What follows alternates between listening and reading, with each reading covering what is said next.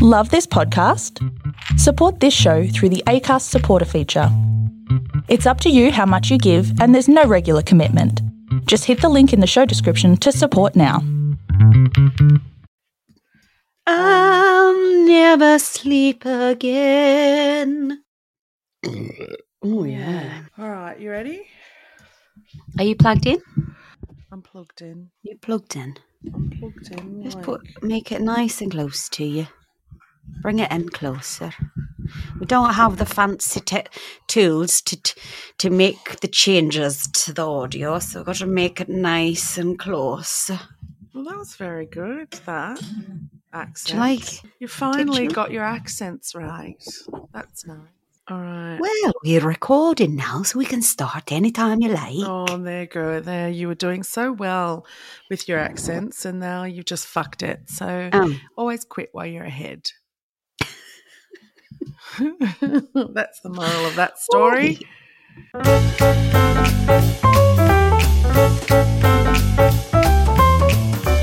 Now, welcome to Chickstree. Welcome to Chickstree. We're your hosts, Evie Jones and Annie Potatoes. We are correct. Is her not we real are name. correct. We are. Comma correct. It's a beautiful time that we're living in. We're out of lockdown. We had social engagements this weekend. I'm still recovering. I didn't even drink, and I have like a social hangover that I had to sleep through. Yeah, same. That everyone I've spoken to is the same. Everyone. Exhausted. Exhausted. Yeah, you said to me that you're what did you say? Let me find the text message. But you said my introvert muscle is atrophied. Yeah, extrovert muscle. It's hard to be extroverted again. Like, it's really exhausting, and everyone is going through it, which is really nice because we're all going through it. Yeah, You know, we tried to back up. We did a dinner. Well, we did sort of a get together, drinks at someone's house, and then we did a barbecue the next day. And I just was flat. I just didn't have have it in me. It flattened us. Yeah. It flattened. Yeah. We had I finally had to have got to have people over to my new home. So I moved in 1st of July. Yeah. And it's nearly November, and I've finally had guests to my home. You, of course, have been to my home. I can't get out of my home, but others, new people, it was lovely. But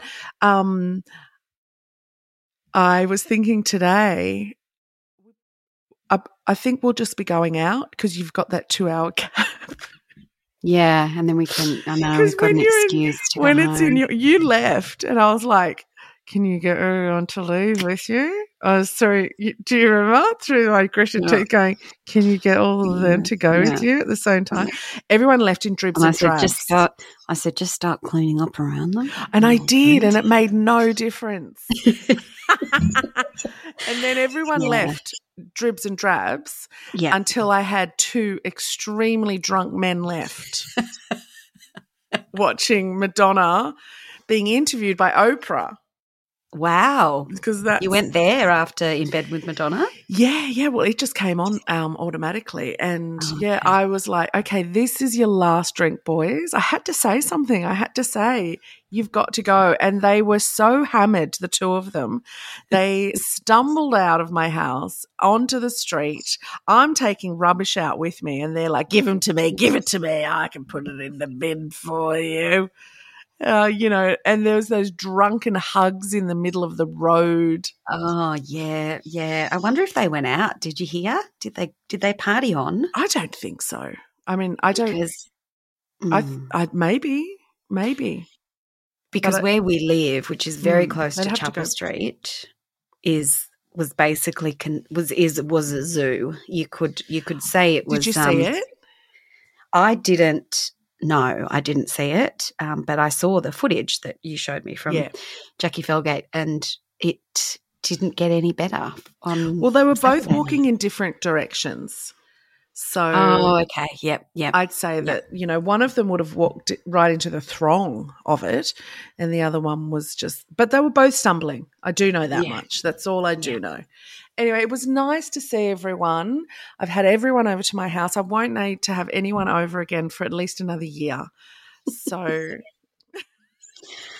done. That's just how I feel today. Come next weekend, I will be fine.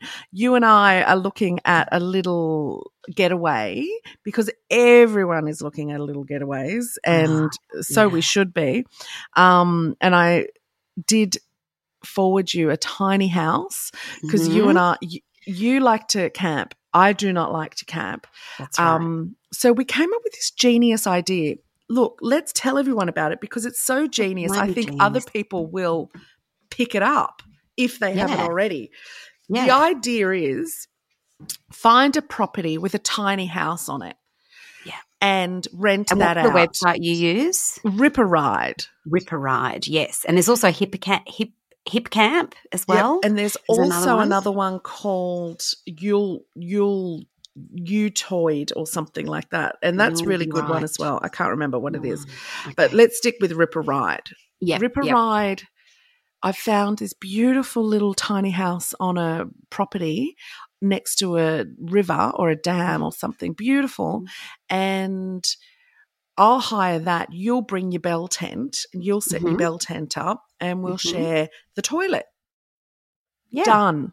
Because what I've actually written in the message is, hi, just hi. You know how you always do that? Hi. Yeah.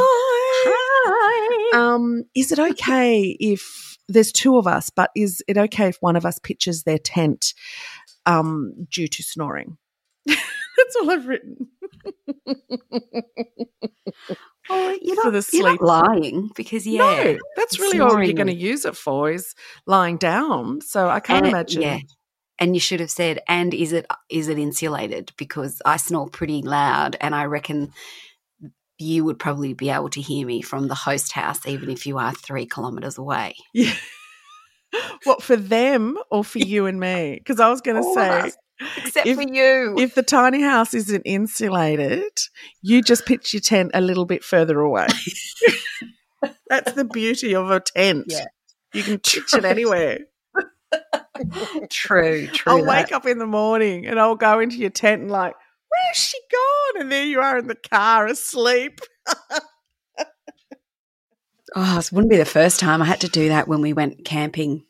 And really, really hot. It was like 43 degrees. That's right. Not rain. I had to sleep in my car with the aircon on because it was so hot in the tent.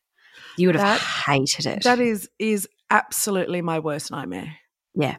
Yeah, it was – you couldn't escape it. It was thick, really thick, dry heat. It was awful. Anyway, what have you been watching this week? Watching Impeachment, up to date on that. Oh, yeah, that was a good last episode, wasn't it? Just made me very angry, very angry. Yeah. I would really like to have a chat with Monica, and I want to know how she kept living. Honestly – this is the kind of thing that happens to people that they kill themselves over. And the last episode is her seeing him watching Clinton on the television saying, I did not have sexual relations with that woman. Yeah. And she's saying to her mum, he's lying, Yeah.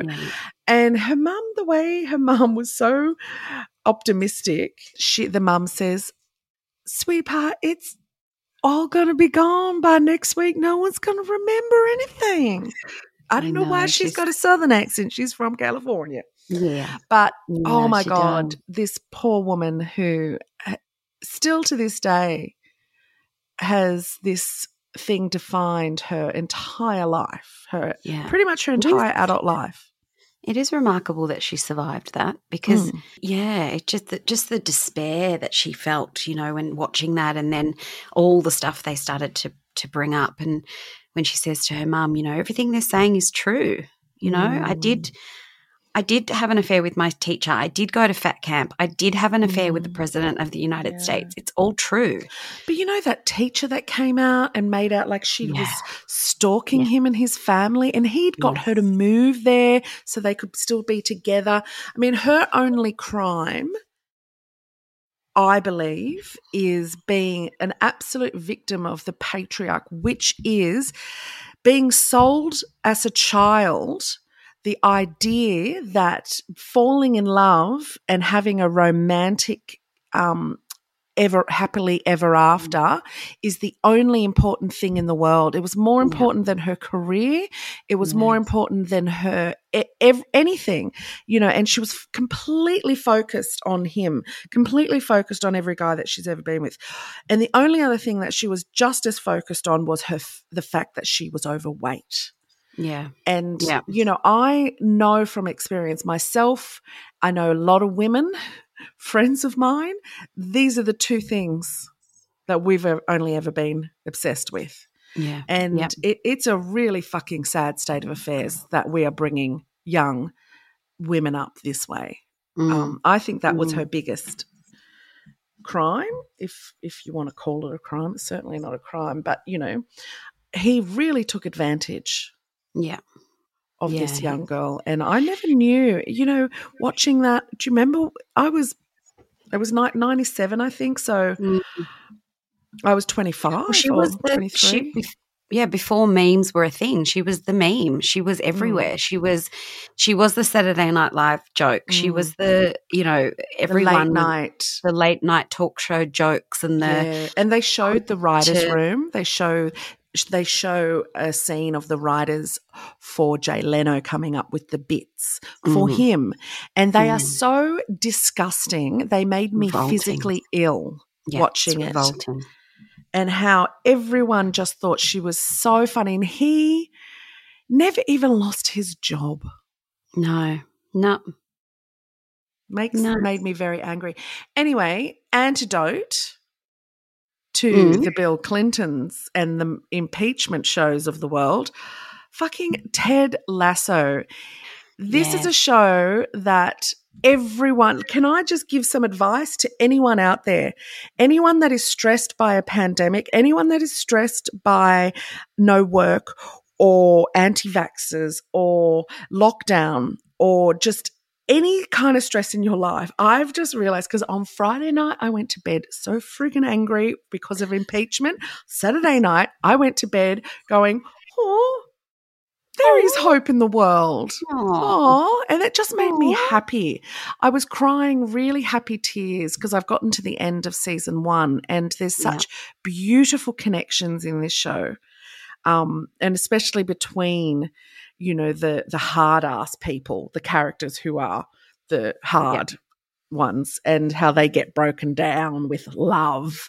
And, it's so and saccharine, but it's exactly what I need. It is exactly the medicine I need right now, because I went to bed smiling. I don't think I've done that in a little while. That's good. That's good. I came home on Saturday night and on your recommendation decided to give it a go. And I also just purchased a projector for my ceiling. Couldn't get going. That we couldn't get going at your house, but then it worked fine on mine when I got home. That's the story of our lives with tech. Technology. And so I started watching it, and I watched an episode and I was like, oh, God, they really get right into the story, don't they? Like it's like, oh, yeah, this is good. And then I realised I'd watched season 1 of episode 1 of season 2. Oh, classic yo. I haven't even watched that episode yet. How was it? It was confusing, wasn't it? It was really confusing.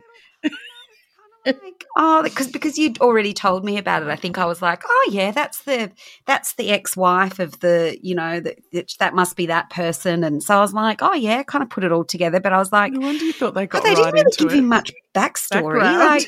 I was like, oh okay, I'll go with it. But anyway, so I'll need to start again from the you proper will. beginning. And truth be told, it took me 3 goes to get into it. I kept watching the first episode going, I don't know. I don't think this is for me, and deciding it wasn't. And then I'd have another person tell me to watch it. And I'm like, and then I saw them win at the Emmys, and everyone was so, not the people who won, obviously they were happy, but everyone around them was so happy that this show won because it proves that, you know, they kept saying it proves that a really gentle, kind show can win in the mayor of East Towns, in all of the, you know, like amongst all of the drama that we have and the twists that we need. Show doesn't have any twists. Yeah.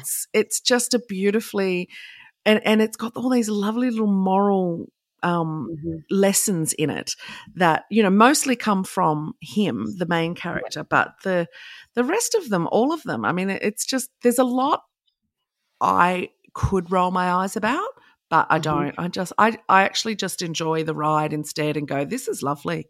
This is just a lovely feel-good show that makes me feel good. I've been listening to a new podcast. Have you? I have. It's not like you. I know, and it's a bit of a different one, but I'm giving it a go. It's the Daniel Johns. It's called Who is Daniel Johns? Cue yawn. Who is Daniel Johns?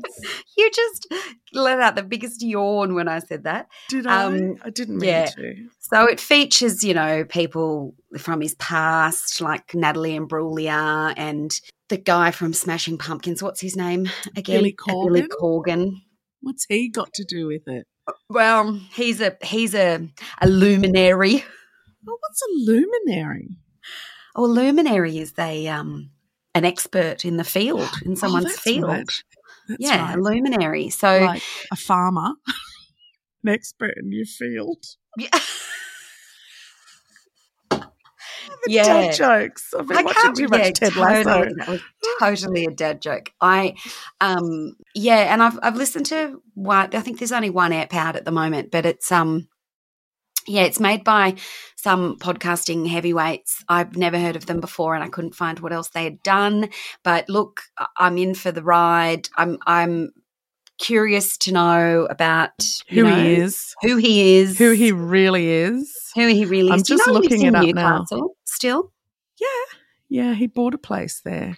Yeah, about 5 minutes from where his mum still lives. But bless him. And have you seen his house? 2 dogs. I'm going to Google it because it sounds amazing. The host is walking around the house with him and he's like, well, this is going to sound stupid because, I mean, no one can see anything. He's like, it's audio only. And she's like, no, that's okay. Just describe things. And he, if you do feel like you're there in his home getting a tour and getting shown around all the bits and pieces. And surprisingly, he doesn't have any Silverchair stuff. He won't. He looks at that part of his life like it's a very complicated, weird time. But he said, look, when we go to my mum's house, she has all the Silverchair stuff.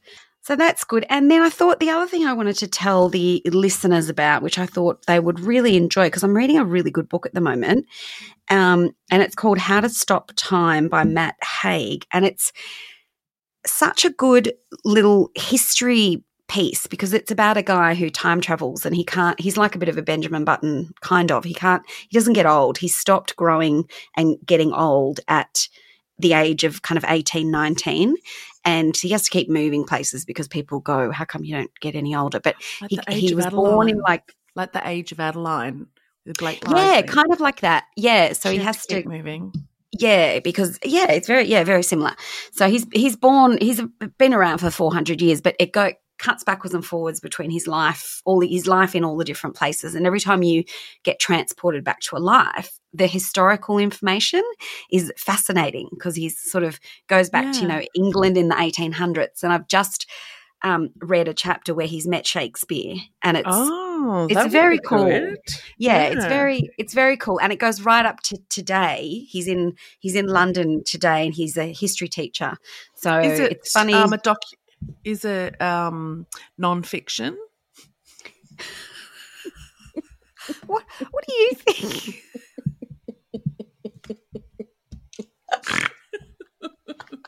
Is it a biography? It's a biography of this guy. He's 472 years old and he looks all right for a 472-year-old. And he's a good writer. He's And a he's good a really- writer. Well, and he's he's had a a few really good years to writer. learn how to do it. Anyway, so this week we're talking about women in food. Not women in food. Women and food.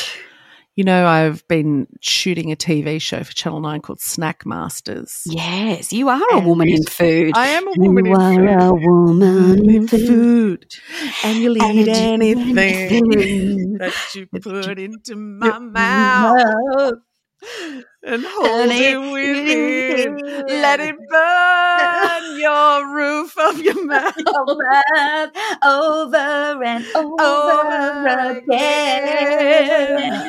What do I chew? What do I gotta chew? Oh, we crack ourselves up. Yeah.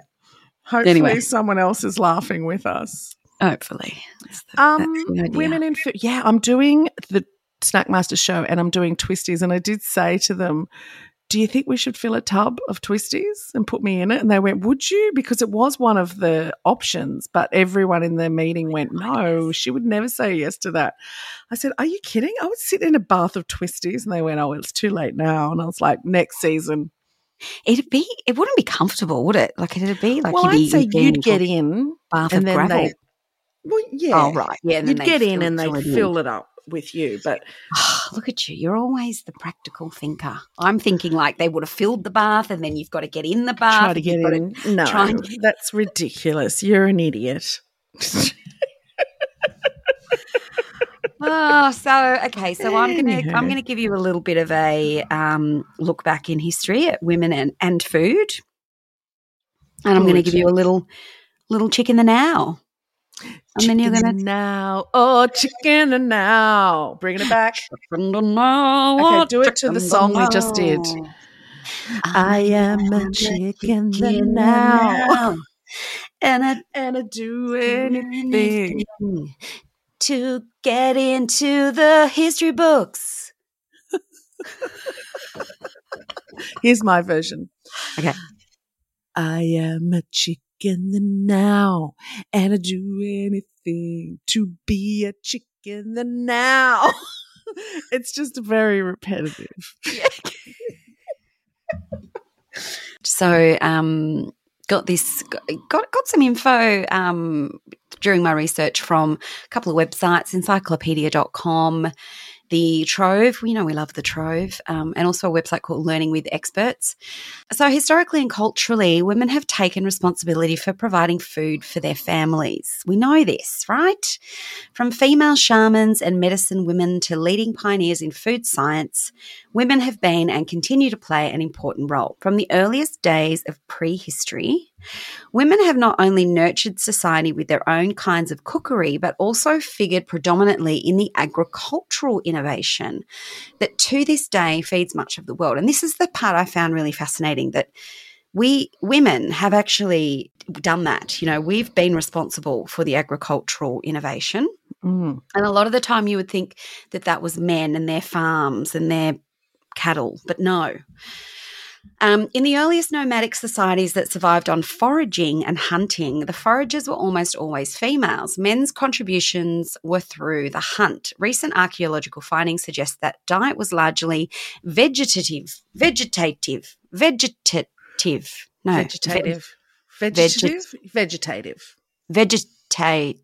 Yeah. And not nearly as meat-centered as it once seemed to indicate. The extent paleo, yeah. That's people trying to sell their diets, saying, this is how it was. It's what we only used to eat meat. This is protein, what we are really supposed to do. And it's just not true.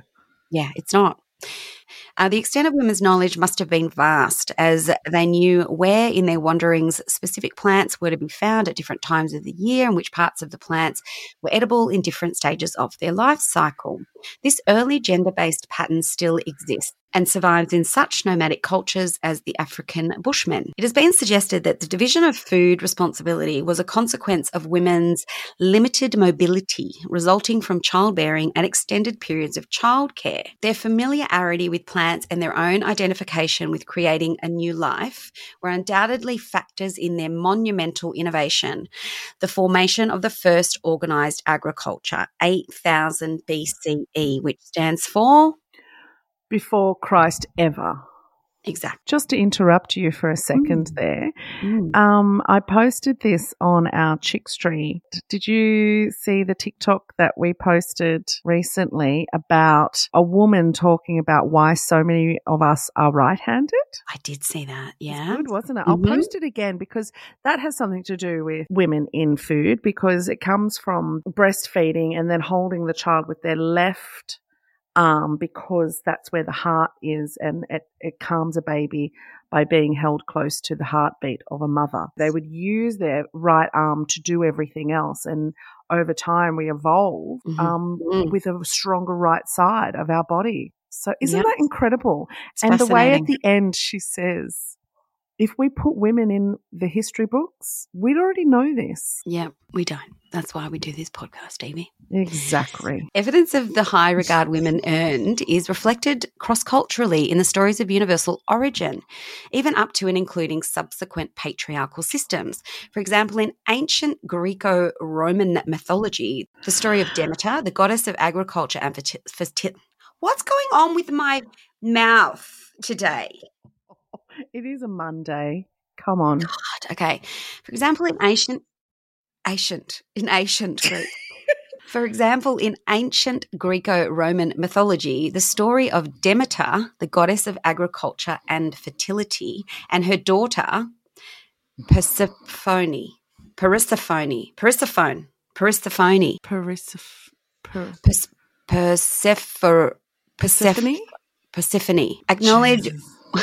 Acknowledge women's responsibility for developing agriculture and the origin of the growing seasons. Agriculture did more than feed people. It changed basic human society. Food could now be produced in one place and stored there for year-round availability. It enabled the formation of permanent settlements that preceded the growth of civilizations. Women's agricultural revolution was followed by men's development of domesticated herds and large animal husbandry. How surprising. How surprising. Hmm. That is, can we just talk about that for a second? Really, that women are responsible for the agricultural revolution. They really are. They they are, and we've given them, no one's given them any kudos. No. Men have once again taken all the glory. Yes. You think of agriculture, you think of a farm, you think of a farmer, you think of a man. Yeah. You think of farmer, you think Old MacDonald. Certainly wasn't Old MacDonald-esque, was it? No. During this time, women continued their long-established custom of cooking privately indoors to strengthen family ties and health. When men cooked, it was usually outdoors for other men. They were serving the religious, political, and social needs of the community. Each gender had its own kind of pots and specific areas of cuisine. Women slow-cooked moist dishes of grain and vegetable in clay stew pots, while men tended to roast or grill meats with iron equipment. This remains today in women's daily cooking and men's backyard barbecues. Spot on. Isn't it funny? We had a barbecue on the weekend and I decided to... I noticed that too. You were doing the barbecue and one of the men came and actually took the tongs off you. Twice. 2 men on 2 different occasions came out and took the tongs off me and gave it a little go. Yep. And I said, thanks very much, I've got this. You can go back inside now. And I think they died a little bit inside. Yeah, because it's a man's job to hold tongs and turn meat. That's it. Now, how good was that barbecue, by the way, that I cooked? It was really good. We just ate some more of it today, me and the girls. Oh, good. So thank you for cooking that barbecue. Yeah. You're welcome. So there's a couple of interesting little moments from history around food that I wanted to also flag. In 1789, there was something that was called the Women's March on Versailles, and women were frustrated by the price and scarcity of bread in Parisian food markets, and it actually resulted in them ransacking the city of its weapons and taking their complaints to King Louis the 16th. In, what are they called? Roman numerals. And because of this, the king begrudgingly returned to Paris, where negotiations between the people and the monarchy began. This was one of the earliest and most significant events of the French Revolution, spurred on by women trying to buy bread to feed their families. Oui.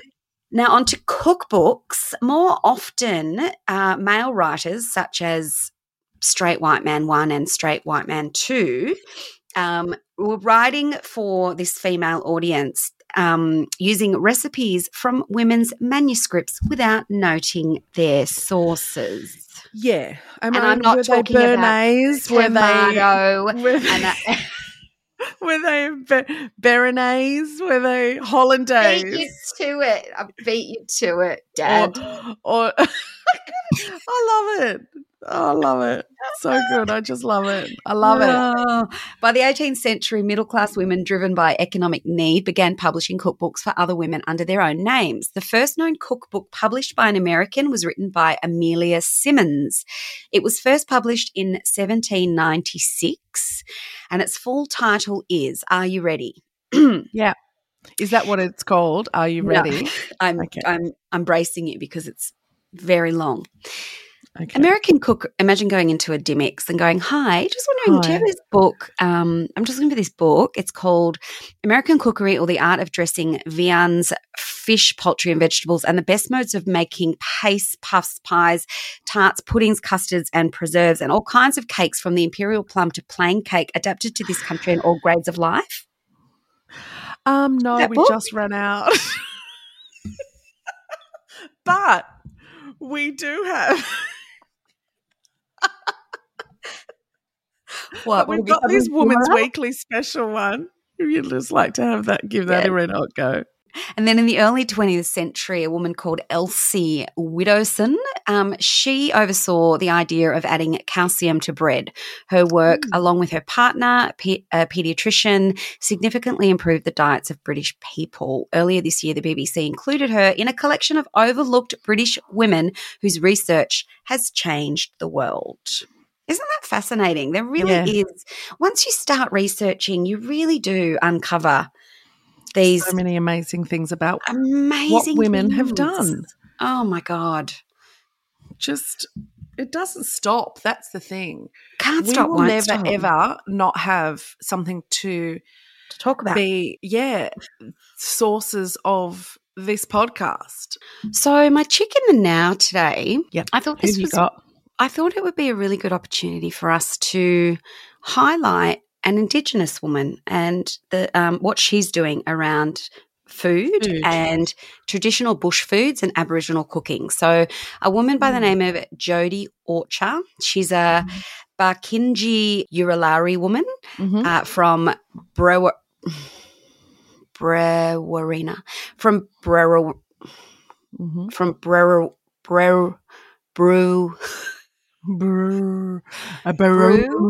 How would you say this? Brewawrina. BREW. Brew. What's the after W? ARRINA.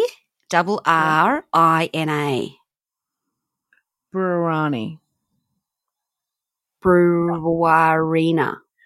Just say it as best you can. Without the you just say Brewarani. Brewery. You know what it is? It's the brew and the R following it. Brewery. Brewarina. Okay. Brewarina. Brewarina. Northwest of New South Wales. Yes, she's been on a mission to teach people about traditional bush foods and Aboriginal cooking. She's entrusted by Gadigal elders to explain uses of Sydney region bush food and medicinals. She was born into a large family in northwest of New South Wales where she had a strong connection to land. Her family relied on the environment as a source of food and ate according to the seasons. The women were responsible for creating hearty feasts while the men sourced the meat. The whole dish would then be centred around the protein with veggies and salad on the side. Emu, kangaroo, porcupine, and sheep made regular appearances at the table, but fresh seafood was Jodie's favourite. If her father, uncle, or cousins went down to the river to fish, the rest of the family would follow. Jodie remembers these family river trips, spending hours catching crayfish, yabbies, Murray cod, and golden perch, which they called yellow belly. So in 2007, Jodie started investigating the way Aboriginal people's cultural knowledge is protected. She accepted a job with New South Wales National Parks and Wildlife Service, where she worked with Aboriginal Discovery Rangers, and she started thinking, where's the protection for all of their information that they're passing on? So Jodie was committed to finding a way to learn and share the customs and cultural knowledge of the Aboriginal people who owned them and relied on them for survival. She started researching the availability of bush food in Australia and was shocked to find that the people talking about native food were mostly non-Aboriginal. She goes on to say, if people are using cultural knowledge to harvest or grow their own crops or finger limes, well then I'd like them to recognise and demonstrate their respect by providing Aboriginal people with an economic opportunity for employment and land management. Good on you, girl. She should. I think we should have a lot more Indigenous cuisine. Yeah, I agree. Absolutely, 100%. We need to be embracing Indigenous cuisine. Exactly, yeah. And having Indigenous chefs, Indigenous menus, Indigenous, and there's so many different types, you know, going to different parts of the country. You've got completely different types of foods being made in completely different ways. Yeah. Like how wonderful. You know, we've brought so many foods in with our immigrants. Yeah, exactly. And we love them all. Yeah. We love food as but humans. There's a place for Indigenous food as well. And we need there to really is. Get to know it more. Yeah, so she says exactly that, whether it be desert, alpine, rainforest or coastal area, get to know the Aboriginal people, country and what they use. The different plants and animals, it's about recognising where you live and what's there. Yeah, so I just think let's start researching and having a look into, you know, who was living on country where you are and what were they eating. And I bet you if you go for a little walk, you'll probably see, you know, half of the things that I live, my suburb is an Indigenous name. It's a word, an Indigenous word that means, I think, by the river. There would be so many amazing stories about, you know, what they ate here and how they cooked it and all sorts of things before any white fella ever stepped foot on this land. Another cool thing I found was a rooftop garden in Sydney, in Everleigh. It's started by Indigenous startup called Yerrabingan, and they've brought to life a 500-metre square space on top of an office building. There's more than 2,000 medicinal, edible and cultural plants. Yeah, I've been there. Have you? I've been to I've been to two functions there. Our mutual friend, Tiani had her 40th there. Wow. And it is the most beautiful rooftop garden you've ever seen. Like That's it's not so cool. the most beautiful, but it's like it's full of Indigenous and natives and it's just incredible. But imagine the medicinal things that we could know about that we don't know about. You know, even the most natural naturopaths and all of the healers of that, like they are all so Eastern. Yeah, that's right. Why have they not consulting Indigenous elders here and learning how to use our local native plants to medicinal purposes? So this week I'm going to talk about a woman called Buwei Yang Chao. She sounds Chinese. She is Chinese. She is Chinese. She was born in the Jiangsu province in eastern China in 1889. At a young Wow. age, she was sent to Tokyo to study to become a medical doctor. Prior to her going to Tokyo, she'd never had any interest in cooking and only came to it, she claimed, after finding Japanese cuisine uneatable. Uneatable. Love it. Is that her Not made-up inedible. word? No. Uneatable. You can't eat this because it's yuck, she said. Actually a word, or she made that up? She's made that up, but I love it. I'm going to see if that is a word, uneatable. It is. It's not fit to be eaten. It's a word. It's a word in the dictionary. Wow. So there you go. Shove that up your bum and eat it. After graduating, she returned to China where she was a well-respected physician in her community. It was there that Bu Wei met the noted linguist Yuen Ren Chao, and the two were married in 1921. The couple then moved to Cambridge, Massachusetts in 1938, where Yuen Ren offered his skills in translating and language instruction for the military. Bu Wei often followed her husband on his research interviews conducted both in China and among the Chinese expatriate community in the United States. While he was asking people about pronunciation and phonetics, she was asking how dishes were prepared and with what methods and ingredients. And so, without really ever intending to publish a cookbook, she had amassed an incredible repertoire of Chinese cuisine. After being urged to compile her knowledge into a book by her friends, Bu Wei began the arduous process of formally documenting her knowledge, putting her medical research and practice on hold for a period. And with a limited grasp on the English language, she would methodically test each recipe and write it out in Chinese. Then her husband and her daughter, Rulan, would take turns editing and translating into English. Describing the making of the book, Bu Wei wrote, "I cooked my dishes in Chinese, my daughter Rulan put my Chinese into English, and my husband, finding the English dull, put much of it back into Chinese again. Thus, when I call a dish mushrooms stir shrimps, Rulan says that's not English and that it ought to be shrimps fried with mushrooms. But Yuen Ren argues that if Mr. Smith can go to town in a movie, why can't mushrooms stir shrimps in a dish?" He's got a point. Yeah, and she's got a real personality. Yeah, she sounds sassy. I like her. She does. Yeah. Apparently, the family argued so much that the phrasing of certain recipes and techniques that the frequent quarrels nearly caused permanent rifts between the mother and the daughter. Oh, geez. She says, "I don't know many scoldings and answering backs and quarrels, Rulan and I, how many we went through. And if kind friends had not come to our rescue to get the book done in a last midnight rush, the strained relations between a mother and a daughter would have been broken." Can you imagine? They've called them in to be like, right, now you go in that room. Yeah. Rulan, and you go in that room. Bu Wei, you go over there. And just stop looking at each other. Stop it. Stop. Yes, stop.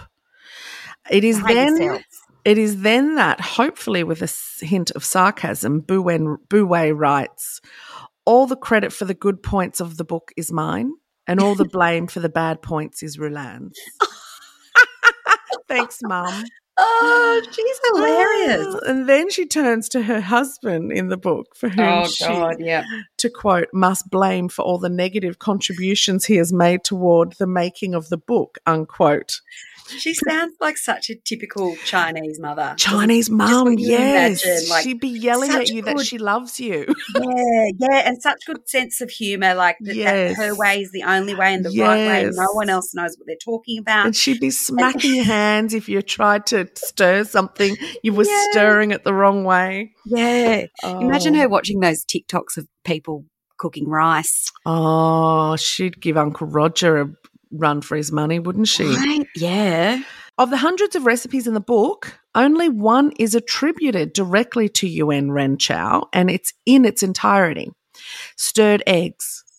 Scrambled eggs. No, stirred eggs. But is it scrambled eggs? It's stirred eggs. You just stir them.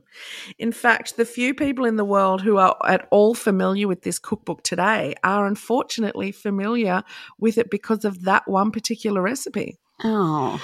And so it is from the chows and this cookbook that we get terms like stir fry, which was only used as a verb in the book rather than a noun or an adjective as it is today. Yeah. And pot sticker. Do you know what a pot sticker is? A dumpling. Yeah, we don't dumpling. use that term in this country, but in America they say pot stickers. Mm-hmm. In addition to those recognised contributions to the English language, the book instructed the typical American cook on the fine points of preparing Chinese cuisine. And so it can be said that what Julia Child did for French cooking in the United States, Bu-wei Yang Chao did for Chinese cooking. She was literally the first person to bring Chinese cooking to America. Yeah. And teach them how to make it themselves. Oh, imagine being her friend. And you asked over for dinner parties. Oh, just for dinner. so Yum. good. Pot stickers So and good. stir-fried eggs. No stirred eggs, stir fry everything else. I have to say, researching Bu-wei did make me order Chinese food. So I tempt you all to not eat Chinese food in the next 48 hours. I promise you all will be wanting to eat Chinese food. What did you order? I ordered dumplings, pot stickers. Mm-hmm. I did just the normal pork dumplings, and then I got the xiaolong bao as well, which is the soup ones. Yum. And my favourite dish is the green beans with pork mince. Yes. That's it. That's all I got. It was enough. Was it from the place we always go to, the Shanghai Dumpling House? Yeah. Certainly was. Yum. Yeah, it's so good. Because I wanted to go out for dinner with you last night, but you were CBF. Yeah, I CBF'd it. So I got that instead. That's where I would have said we have to go to have some Chinese for dinner. Yeah, for some reason I've had cravings for like sweet and sour pork and like the old school kind of I've got it, look, my mouth's watering. I feel like I'm not old school Chinese, old school Australian Chinese. Yeah, I've got to say, true. What you used to have in the 80s certainly when you'd go and 70s. sit around a lazy Susan. Oh, Deidre Chambers. What a coincidence. Oh, shove over. What's her name? Oh, shove over. Darling, put an extra chair in here. Shove over, Joni. Shove over, Joni. Put an extra chair in here. Oh, if my brother is listening to this, he's probably just like wanting to scratch his ears out and tell us what it is because he would know it, I guarantee you. Do you remember we went to Chinese in a freshwater? Yes. In Sydney, and it's just on the little main strip there, and they had like proper old school cheap as chips. But I remember getting glasses of red wine. You and I would have glasses of red wine in those old wine glasses from the 70s, 60s and 70s where they were really round, small. Yeah, but they would glasses. Yeah, and they would fill the red wine to the top where you'd have to, and it would cost about $3 a glass. I reckon they were about $2.75 a glass. Yeah, actually, you're right. They were $2.75 a glass, and we were just like, whoa, because we couldn't believe how cheap they were. So of course we had 82 each. Imagine what they would have been saying out. They would have been looking through their little push door kitchen, going, "Oh, look pouring at those the wine out of a box. Look at those white alcoholics out there." Drinking up look out their red tea. And they're like eating their lemon chicken. We've just made $17 off this box. Eating their special fried rice and spring rolls. Sour pork. Oh, God, they would have, absolutely. That was good. Good ad. We wouldn't have been the first. So, yeah, it's dinner time. It is dinner time. So can I just quickly read out an email that we got today? Yeah, of course. Which was really sweet. Love it when we get emails. Yeah, and we should also mention we've had a few people who have who have donated to our podcast yeah. fund via the Acast supporter link. And we just wanted to say a big, big thank you to those people who have donated. That has really helped us. We were able to buy another microphone. It helps us with our Acast subscription. It helps us with our any extra equipment we need to get with, plugins in GarageBand and stuff like that. So thank you very much. Thank you. And thank you to Simone, who sent us an email and wanted to just say thank you for acknowledging the mums out there who plan, ponder and prepare meals every day for their kids. She writes every single day. Annie, she says, Annie, you made me giggle when you mentioned you were over preparing 3 meals a day every single day for yourself. She says in brackets, I was laughing and nodding along, and I love that you both acknowledge the mums who do it every day for their families. Yeah, heroes. I just wanted to say I didn't in any way mean to offend anyone by saying I'm so glad I don't have children, and I'm glad about the decisions I make. I do stand by that decision, obviously, but there are so many mums out there. I just wanted to say quickly as well, was it this podcast, was this you and I having this conversation about certain women who say, I love my children so much, but if given the opportunity to do it again, I probably wouldn't. No, that wasn't. I just want to say that there are some women. I have 2 girlfriends who've said that. They had children later in life, though. Mm-hmm. Maybe that makes a huge difference. Yeah. But I do remember having this one particular conversation with a girlfriend of mine, and she said, "Oh, Dal, I'll tell you right now, I love him. Like, he's my son. But if I had to go back in time and make this choice, I wouldn't have chosen it. I'd not do it." And I just want to say that it's okay to say that kind of thing. That doesn't mean that you are a bad mum. It doesn't mean that you are the devil. It doesn't mean that there's nothing to feel. I mean, obviously feel guilt, because that is what we do. But please acknowledge that doesn't mean you love your children any less, because you might say, I would probably have not have done this if I'd known what I was in for. It's okay to say that. Some women don't want to say that, and that's okay too. But when it comes to being a mum, I think people give mums a really hard time about being really honest sometimes about saying, I probably wouldn't have done this. Yeah, because it's hard. It's so incredibly hard. I mean, I only know from being a nanny how incredibly hard it is, and I could hand that over every night at 6, 7 p.m. I only know from watching Friends do it, and I'm like, how do I thought you meant Friends, watching Friends. I only know from watching Friends. And they only had that one. Oh, they had that one little boy, and then he went away never to be seen again. So, yeah, I mean, I don't know. I don't know how. I mean, even just when we're out and that you're at a restaurant and someone's having a tantrum, and you're just like, how do you? This is your life. You probably get that every day. Yeah, we do acknowledge the mums.